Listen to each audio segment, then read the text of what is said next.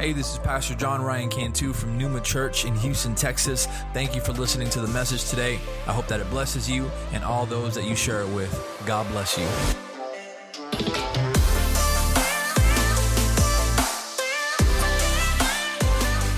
How we doing this morning? Come on, I'm gonna need y'all today. I'm gonna need that Pentecostal church to come out today, amen. And it's been amazing. It's been an amazing weekend. For those of you who don't know, the women in the Spanish congregation, they had their women's conference on Friday and Saturday, and I was privileged enough to play drums for those services, and man, it was amazing. All right, the Holy Spirit was really moving, and I love what Pastor Melissa said. She said, it's not just because it's a Spanish service, because when the Spirit falls in all languages, amen? And so it was just amazing to be here during those times, to see the Holy Spirit fall. All weekend, God has been confirming and reiterating this word, and I truly believe this word is for us this morning. I truly believe He's going to strengthen us. He's going to restore us. He's going to renew us. He's going to renew some trust, some faith this morning. And so I know this word is from Him. Every song that we sang this morning has something to do with either trusting in God or knowing that He is great and just calling Him and telling Him that He is great. We even sang Beautiful Story, and we haven't sang that song in I don't know how many years. And when I seen it, I thought there couldn't be a more perfect fitting song than Beautiful Story and Waymaker. And so before I get started, I do want to acknowledge and thank Pastor Ryan for this opportunity. It's always an honor and a privilege to get behind the pulpit and bring the word. And it truly is something that I know everybody that he entrusts with the responsibility really does take it serious. And so I want to thank him for that opportunity this morning. Secondly, like they mentioned, if you're visitors, welcome to this house.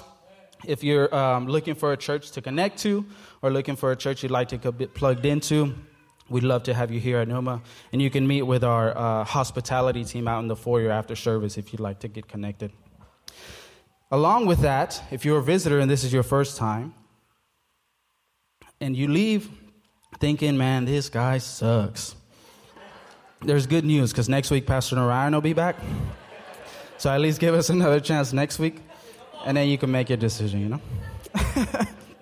But before we get started, I'd like to pray. So I'm going to ask that we stand to our feet as we pray, and then we'll read our first verse for the day. So thank you, Father God, for allowing us to be here this morning. Thank you, Lord, for this beautiful service and this beautiful time of worship, Father. Thank you because your Holy Spirit is in this place, Father God. I ask that you open up our hearts and our minds to receive your word, Father God. I ask that you allow me to be a vessel that you use this morning to speak to your people the same way you've been speaking to me all week, Father. We pray that we be sensitive to your Holy Spirit as you move in this place. Amen. So, before I give you my title, I'll give you my title and we'll get into the verse. But before I give you my title, there's two things I want to get out the way. For one, I know I'm going to lose your attention for at least a couple of seconds, okay? I'm going to lose your attention. And second, because I'm going to lose your attention, I hope that it's a reminder when you hear this that you'll always think of not just this sermon, but of how faithful our God is, amen? So the title of my sermon is Don't Stop Believing. Y'all can finish that. Hold on to that feeling. All right, we got it out the way. Okay. First verse, Genesis 12, 1 through 5. I'll give you a second to turn there. It should really only take a second, but Genesis 12, 1 through 5. And it says, Now the Lord said to Abram, Go from your country and your kindred and your father's house to the land that I will show you, and I will make of you a great nation. I will bless you and make your name great, so that you will be a blessing. I will bless those who bless you, and him who dishonors you I will curse. In you all the families of the earth shall be blessed. Verse 4 says, Abram went as the Lord had told him, and Lot went with him. Abram was 75 years old when he departed from Haran. So Abram took his wife Sarai and his wife, and Lot his brother's son, and all their possessions, and all they had gathered, and all the people that had acquired in Haran, and they set out to go to the land of Canaan. So you can be seated this morning. Today I have 4 points that I want to cover, so for all my note takers, there's 4 points we're going to cover today. And throughout the sermon, I have different verses. They're not all going to be on the screen, but feel free to write them down or follow along in your Bible as we go through these verses. So the 4 points I want to cover today are going to be centered and focused around faith and promises. And as Alexa and my mom were speaking, I was like, stop stealing my sermon. Stop taking my notes. I have the first point that we're going to get to today is the promise. The promise, right? In Genesis 12, we have this dialogue between God and Abram, where God is telling Abram that of him will come a great nation, right? He says, go to this land. And Abram, on your journey, he tells him, I want to reassure you I'll always be with you, right? Anybody who blesses you, I'm going to bless them. Anybody who curses you or dishonors you, I will curse and dishonor. And so he kind of reiterates that, and he tells them, look, every step of the way, I'm going to be with you, and I got your back. And sometimes it's so easy for us to forget that ourselves, right? We go on a journey, or we have this promise, or we have something that we're striving towards, and it's so easy to forget that God is with us every step of the way. So as I'm speaking, I'm sure some of you are already thinking about a promise that you're holding on to from God, or something that you're waiting on. And so intentionally, I want us to think about, what has God promised you, and what did God say he would do for you and your family? God's promise was with Abram, but it wasn't just for Abram. And we'll get into that a little bit more as well. So at this point in the scripture, it tells us he's 75 years old. I'd like to think that in his wisdom, in his wisdom is why there was no lack or no documented interaction with God, right? God says, hey, go to this land and take everything you have. And scripture says he gets up and he goes, right? It's unlike the Moses, where we hear him having a discussion with God and listing all these things of why he's not capable, of why he's not fitting, of why he shouldn't be called, of why he should call somebody else. But Abram, in his wisdom, gets up and he follows God, and there's no documented resistance or pushing back on what God is asking him. So some more notable biblical promises that I thought were worth mentioning: the Israelites, who wandered in the wilderness for 40 years, who were also tied to Abram in this promised land. God's promise to never flood the earth again after Noah's Ark. David being anointed king and waiting many years before receiving the official title and the kingdom. And of course, the best promise of all, Jesus starting his ministry at the age of 30 and fulfilling the promise spoken all throughout the Old Testament that was also tied to Abram. So after the receiving of the promise, after the initial receiving of the promise, we have the journey. This is my second point this morning, the journey. So I'm going to share a testimony this morning, and I kind of debated on putting it in here or not, just because I don't like for things to get misinterpreted or misunderstood, or I don't want to sound boastful in some way, but I felt that it was very fitting to the message in the sermon. A couple years back, this is right at the beginning of the COVID pandemic. The COVID pandemic was just about to start. I was working a good, steady job. I had been there about a year, maybe a year and a half. And so I had more responsibilities than I had when I initially got hired, right? I was given more responsibilities. I was given more duties. And so I was kind of proving myself as an employee and as a worker, right? So I felt at this time, I was like, okay, I'm ready for a raise, right? I was looking at my finances, and I was looking at my relationship with my wife, who wasn't my wife at the time, and thinking the idea of buying a ring and a house and getting engaged and getting married was more realistic, but it would be good if I had a little bit more money, right? So I go to my manager and I ask him, hey, it's been X amount of time. I feel like I'm worthy. I feel like I've earned it. I feel like I deserve it. Can I get a raise?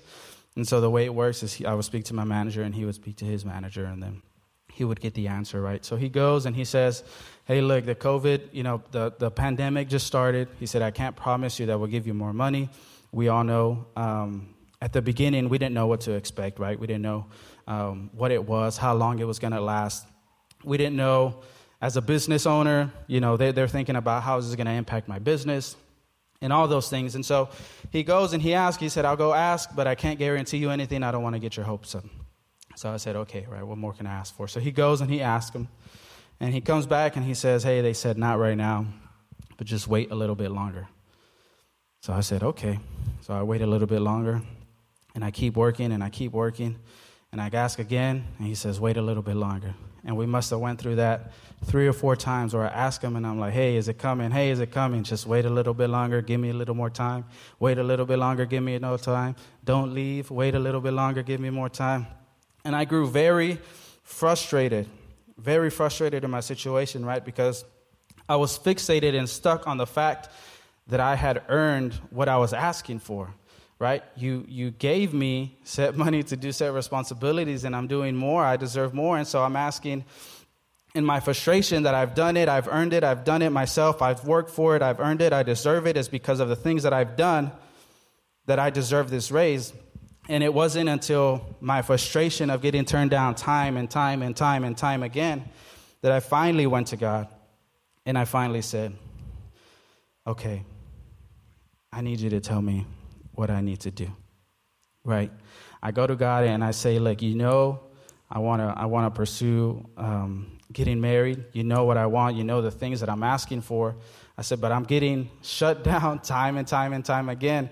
And so I was not willing to up and leave that job and go somewhere else without talking to God. But my mistake was not letting God dwell in my now, not letting God dwell in my circumstance. And so I want to get to Genesis 12:7. We just read 1 through 5, but Genesis 12:7. Then the Lord appeared to Abram and said, to your offspring I will give this land. So he built an altar to the Lord who had appeared to him. Abram was promised this land by God, and when he moved, because God instructed him to, he didn't leave and abandon that communication. He made space for God to dwell in his now. And that was so impactful for me when I was going through it, because I was ready to go to God in my frustration, and when I had finally hit the breaking point where I knew I couldn't do anything, so now I could run to God, and now I could ask him to do it because I know that he can make a way, right? But Abram, in this story, he leaves his father's house. He gets up, he takes his wife, he takes his nephew, he takes everything he owns, and the Lord tells him, leave everything you know behind, leave your father's house, go into this land that you have no idea of, and he goes, but he says, I'm not going unless I build an altar for you, right? I may not know where I'm going, I may not know where you're taking me, I may not know what I'm surrounded by, but if one thing's for certain, I have to build an altar so that I can have that communication with you. He didn't abandon him, and he didn't abandon that communication no matter where he was on his journey and no matter where he was with God. It was that moment of frustration that I finally went to God in prayer, and I said, you can take control. I said, if you want me to leave, I'll leave. If you want me to stay, I'll stay. But I need you to reassure me that I'm doing what you want me to do. And it wasn't until I finally said, God can have control, that a couple weeks later, I get a call on the way home, and they say, hey, you're getting that raise. Amen. I get a call a couple weeks after that, and they say, hey, and we're going to give you a company truck. And so all of that to say, again, the lesson in that I truly carry to this day is that if I would have got it, church, before my prayer, I genuinely would have believed it's because I've earned it. It wasn't because God had blessed me. It wasn't because God had made a way. It wasn't because despite the pandemic that we lived in for almost 3.5 years that I was able to get a raise in a company truck. It was because I had earned it. I had done the work.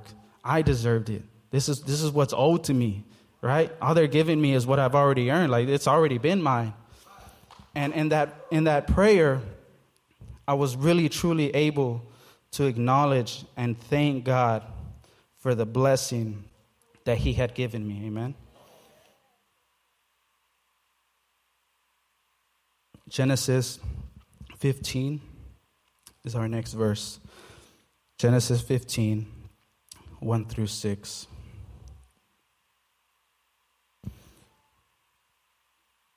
Verse 1 says, After this, the word of the Lord came to Abram in a vision.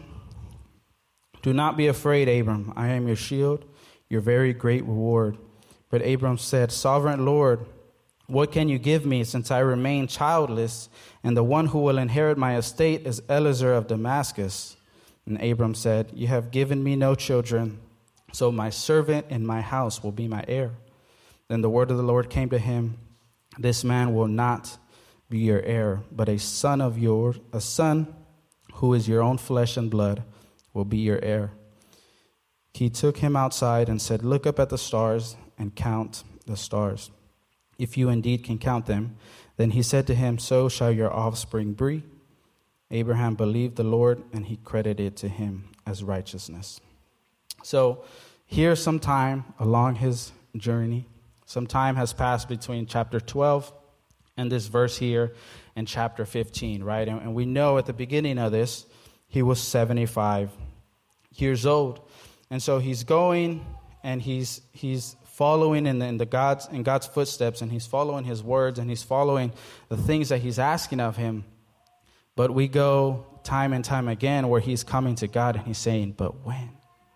But when, right? I'm 75 years old, right? How many things are you holding on to this morning that you're looking around at your circumstances and you're thinking, but how?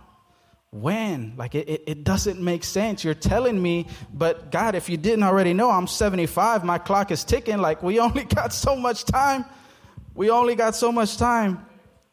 Right? And he's going to God. And I know many of us can relate in this instance where we go into God after a promise or something will be given or words spoken over us or our family and our children, and it's not come to pass. And we're like, God, but when? Right? When? We're looking around and we're looking at our circumstances, and all you see is that it could potentially get more bleak, and you're coming to God and you're questioning him, but you told me that this was going to happen. Right? And so going back to Genesis 15, verses 7 through 11, it says, He also said to him, I am the Lord your God who brought you out of Ur, the Chaldeans, to give you this land to take possession of it. But Abraham said, Sovereign Lord, how can I know that I will gain possession of it? So the Lord said to him, Bring me a heifer and a goat and a ram, each 3 years old, along with a dove and a young pigeon. Abram brought all these things to him, cut them in two, and arranged them in the halves, opposite of each other. The birds, however, he did not cut in half. Then the birds of prey came down on the carcasses, but Abraham drove them away. I want to read that again. Then the birds of prey came down on the carcasses, but Abraham drove them away. This leads me to my third point this morning. We have to protect the promise. We have to protect the promise. Verses 10 and 11, God is instructing Abram, and he's asking him to do specific things, right? So there's two things at work here. For one, he's following the instructions that God had gave him. And two, he's ensuring the purity of the blessing and the offering that he's bringing before the Lord. I thought it stuck out to me and highlighted to me so many times when I read that, because why mention that he was protecting the carcasses, right? What significance does that really add to the story? What significance does that really make to the story? But it is important because he was ensuring the purity of the sacrifice and the blessing that he was bringing before the Lord. And so in Scripture, in this time, for context, right, he's bringing these animal sacrifices because it was the way of the Old Testament, right? Before the Lord came and he was the ultimate sacrifice and paid the price. There was these orders that he was following to God as far as this animal sacrificial offering towards the Lord. And so he's doing that in the sense to follow God's will and to do what he's saying. And so we don't offer animals as a sacrifice, right? So how do we protect our promise in modern times? Faith and works. Faith and works is how we protect our promise. James 2:14 through 17 says, What good is it, my brothers, if someone says he has faith but does not have works? Can faith save him? If a brother or sister is poorly clothed and lacking daily food, and one of you says to them, go in peace and be warmed and filled, without giving them the things needed for the body, what good is that? So also, by faith itself, if it does not have works, is dead. Can I ask you to come, Pastor Danny, to the stage, please? We're going to do a little illustration this morning. Because sometimes, church, you can stand next to me. Sometimes, church, part of protecting the promise is sharing your promise with other people. Sometimes part of protecting the promise is helping get somebody alongside you to fight for your promise and to fight for the word that's been spoken over your life, right? And so how you discern and how you share your promise, or who you choose to share your promise to, that's between you and God and your discernment, right? I want to speak to the people who are entrusted. If you're entrusted with somebody else's promise, shame on us, church, for not praying for them and going to war with them. If they're trusting us with their promise, if they're trusting us with something that God gave them, shame on us, church, for not fighting. Because you know what? God gave you the word, but now it's our promise. He gave you the word, but now it's our burden. He gave you the word, but now it's our prayer. Now it's our war. Now it's our time to get on our knees to spiritual prayer and to say, you know what? It may be your promise, but when it comes to pass, I'm going to rejoice just as much as you. You know why? Because we're fighting together, baby.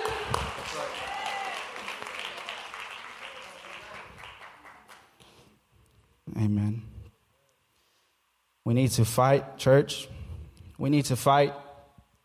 We need to fight even if it's not our promise, as if it is. Part of protecting the promise is staying in the word and staying in prayer and connecting to God.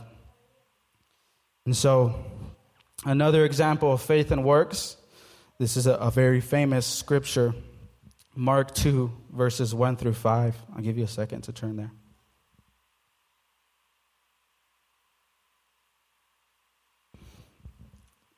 Mark 2, verses 1 through 5.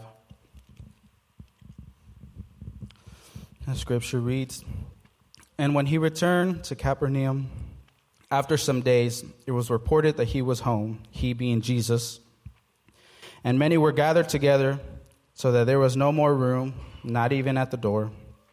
And he was preaching the word to them, and they came, bringing to him a paralytic man carried by 4 men.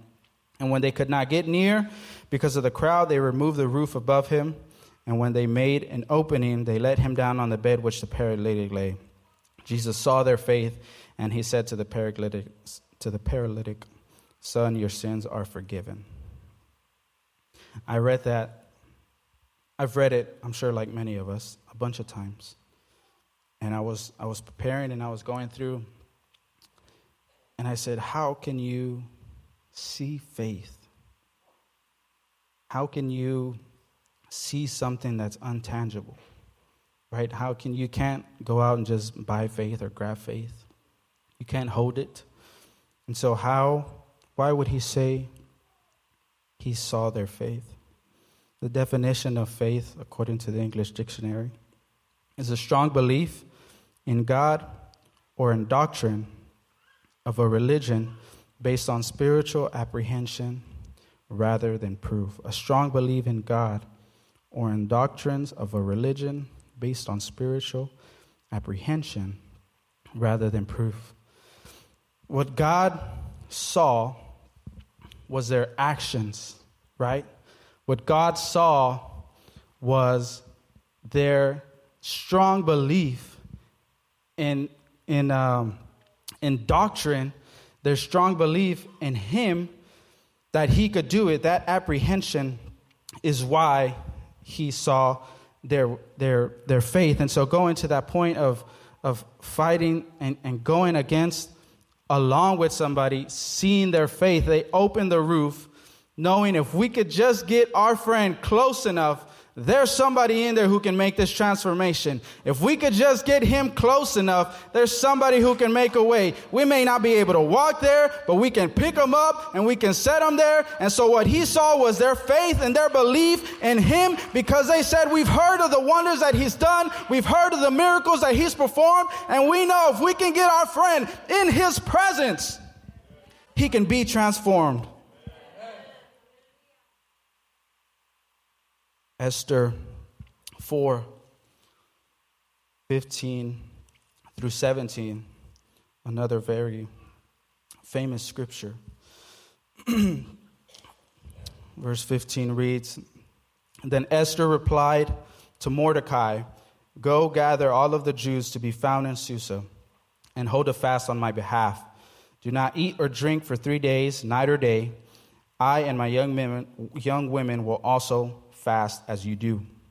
Then I will go to the king, and though it is against the law, if I perish, I perish. Mordecai then went away and did everything as Esther ordered. Esther, on the third day, this is chapter 5, verse 1. On the third day, Esther put on her royal robes and stood in the inner courts of the king's palace in front of the king's quarters. While the king was sitting at his royal throne inside the throne room opposite the entrance of the palace, when the king saw Queen Esther standing in the courts, she won favor in his sight. He held out the golden scepter that was in his hand. Esther approached and touched the tip of the scepter. And the king said to her, What is it, Queen Esther?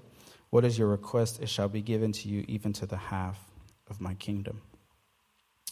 In every single one of these verses, Esther, Mark, and James, there's a combination of faith, works, fasting, prayer, dedication, sacrifice onto and before the Lord. And what's great, church, is that every single one of these circumstances, at the heart of it, they did their preparations before the Lord, and they went on the assignment that they knew that they had to do. But regardless of the outcome, they would have been okay. Regardless of their ideal outcome, it would have been okay. I want us to turn to Romans 4, starting with verse 16. I'll give you a second to get there.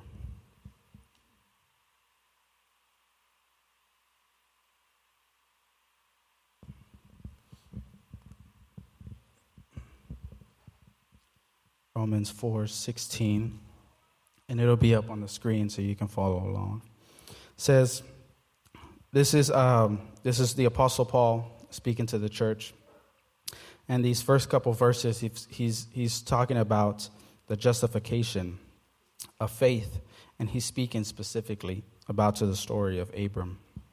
So verse 16 says, This is why it depends on faith, in order that the promise may rest on grace and be guaranteed to all of his offspring, not only to the adherent of the law, but also to the one who shares faith of Abraham, who is the father of all of us, as it is written, I have made you the father of many nations in the presence of the God in whom he believed, who gives life to the dead and calls into existence the things that do not exist.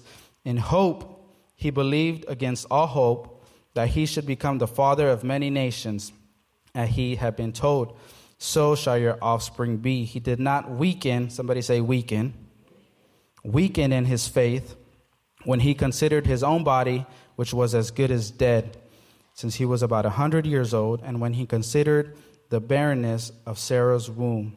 No unbelief made him waver concerning the promise of God, but he grew strong in his faith as he gave glory to God, fully convinced that God was able to do what he had promised. This is why faith was counted to him as righteousness, but the words it was counted to him were not written for his sake alone, but ours also. It will be counted to us, somebody say us, who believe in him who was raised from the dead, Jesus our Lord, who was delivered for our trespasses and raised for our justification. Guys, this is the heart of the gospel. This is the heart of the gospel. He says you can't just do it with works. You have to have faith. But if you have faith and you believe like Abraham, we're all descendants and children of Abraham. If we can have faith like our father and believe in God and believe and acknowledge in our hearts and our minds that he's raised from the dead, that he was a sacrifice, that he paid the price. And now all we have to do is come and surrender and say, Lord, I am yours.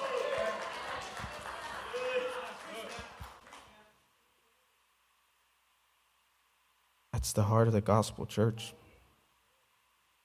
There's no checklist you have to accomplish. There's no, you haven't been a Christian for 5 years.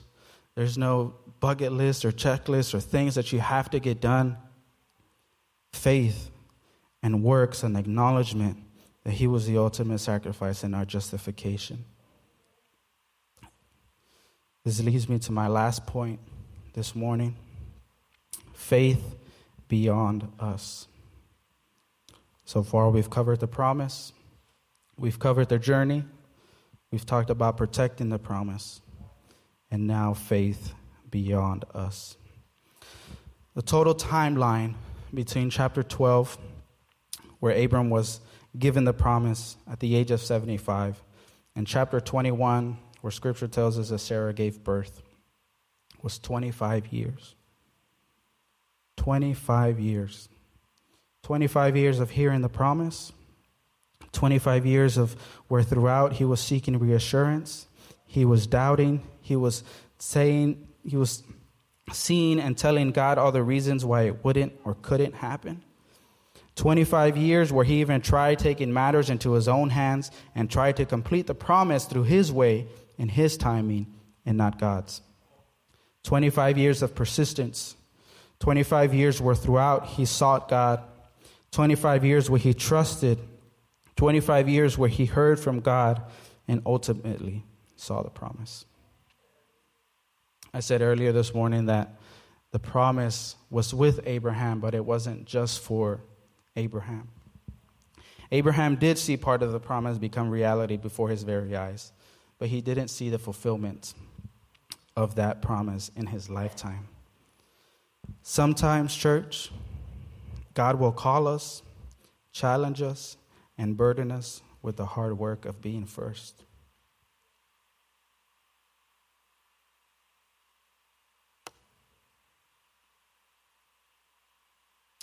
Abram was charged with the promise and covenant of being first.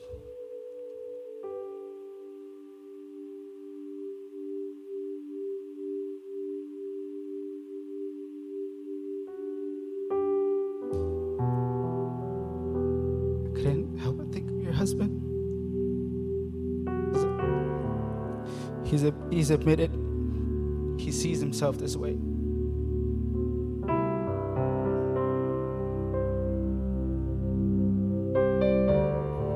He's a man who didn't grow up in church, didn't know God. He surrendered himself to be first for his family and his children. Sometimes having the discipline of laying the foundation is more important than building the structure. Sometimes having the discipline of knowing that setting the foundation can't be rushed, while having the humility to do the work and knowing we may never get the worldly acknowledgement. I wanted to make sure I said worldly, because it is possible to get acknowledgement from others, but I think it's more likely and more possible that we don't. Right? Everyone's in awe of a building. When the wall goes up, everyone's in awe of a building. When the carpet's in, everyone's in awe of the building.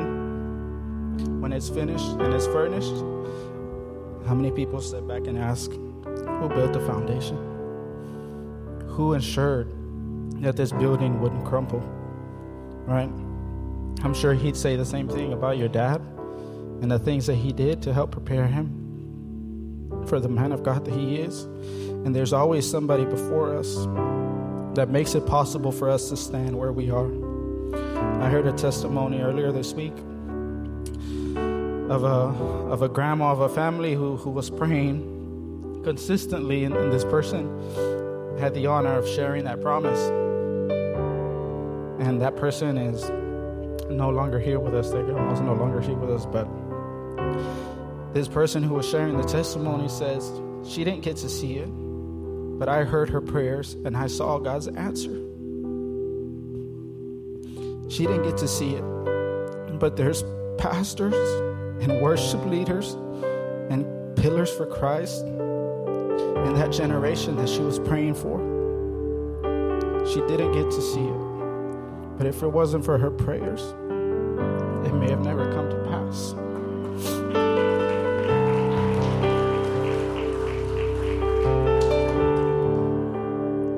Numbers 23:19, you don't have to turn there. Numbers 23:19, it says, God is not a man that he should lie, or a son of man that he should change his mind. The one person who will always acknowledge what you do, church, is God. God will always honor and reward those who can keep the faith, those who can hold steadfast to his word and to his will. It doesn't matter how big or how small you think your role may be. In his eyes, your work is valuable. When your heart is persistent, when your heart is pure, when your heart is consistently chasing after him and knowing, God, this is for you. I want to honor you. I want to serve you. I want to be faithful to you. He will always honor that. I'm going to ask the worship team to come.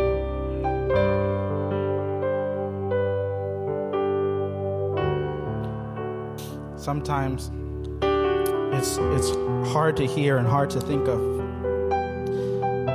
that we may not see the promise, right? And it's not that God won't complete it. It's not that he changed his mind or that he's not going to make a way. But are we okay? And are we willing to be the first? Are we willing to be somebody who lays the foundation for the person who comes after us to be greater than we were? For the person to come after us to live in the blessing that the Lord promised you. Sometimes he'll give us that promise and plant it in our hearts because we have to be the one who help and instruct the generation that comes after us.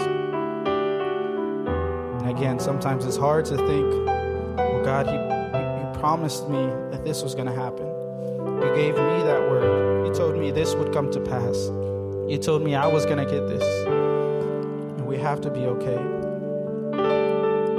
We have to trust God and know that even if it doesn't happen in our timing, and sometimes, God forbid, it may not happen in our lifetime, you have to know and trust and believe in the Lord that the work that you're doing is not in vain. The work that you're doing has a purpose. The work that you're doing has an impact. And the work that you're doing will help the promise come to pass. I'm going to ask that we stand this morning as we open the altars. I don't want to make a specific altar call. I don't want to single people out or say, if you have a promise, come fight for your promise. I just want to open the altar. And so if you're willing and able and you want to come have some intimate prayer time with God, you can. I will ask that if you are waiting on a promise, or you feel like God hasn't answered or made a way, or you feel like God is silent, that you just come and speak to him as a child that you are. Just speak to him this morning. Right? It's not about the timing, or it's not about what hasn't come to pass, but just pray for that peace throughout the journey. Maybe you need encouragement. Maybe you need fulfillment. Maybe you need him to reassure the will or the promise in your life. And so as the prayer team comes up here, if you need somebody to pray with, or if you'd like the prayer team to pray with you, they can. I just want to open up the altars this morning. Thanks for listening. If you'd like some more information on Pneuma Church, visit us on our website at mypneumachurch.org. If you enjoyed the podcast, you can subscribe or share it with your friends on social media and tag us at My Pneuma Church. Thanks again, and God bless.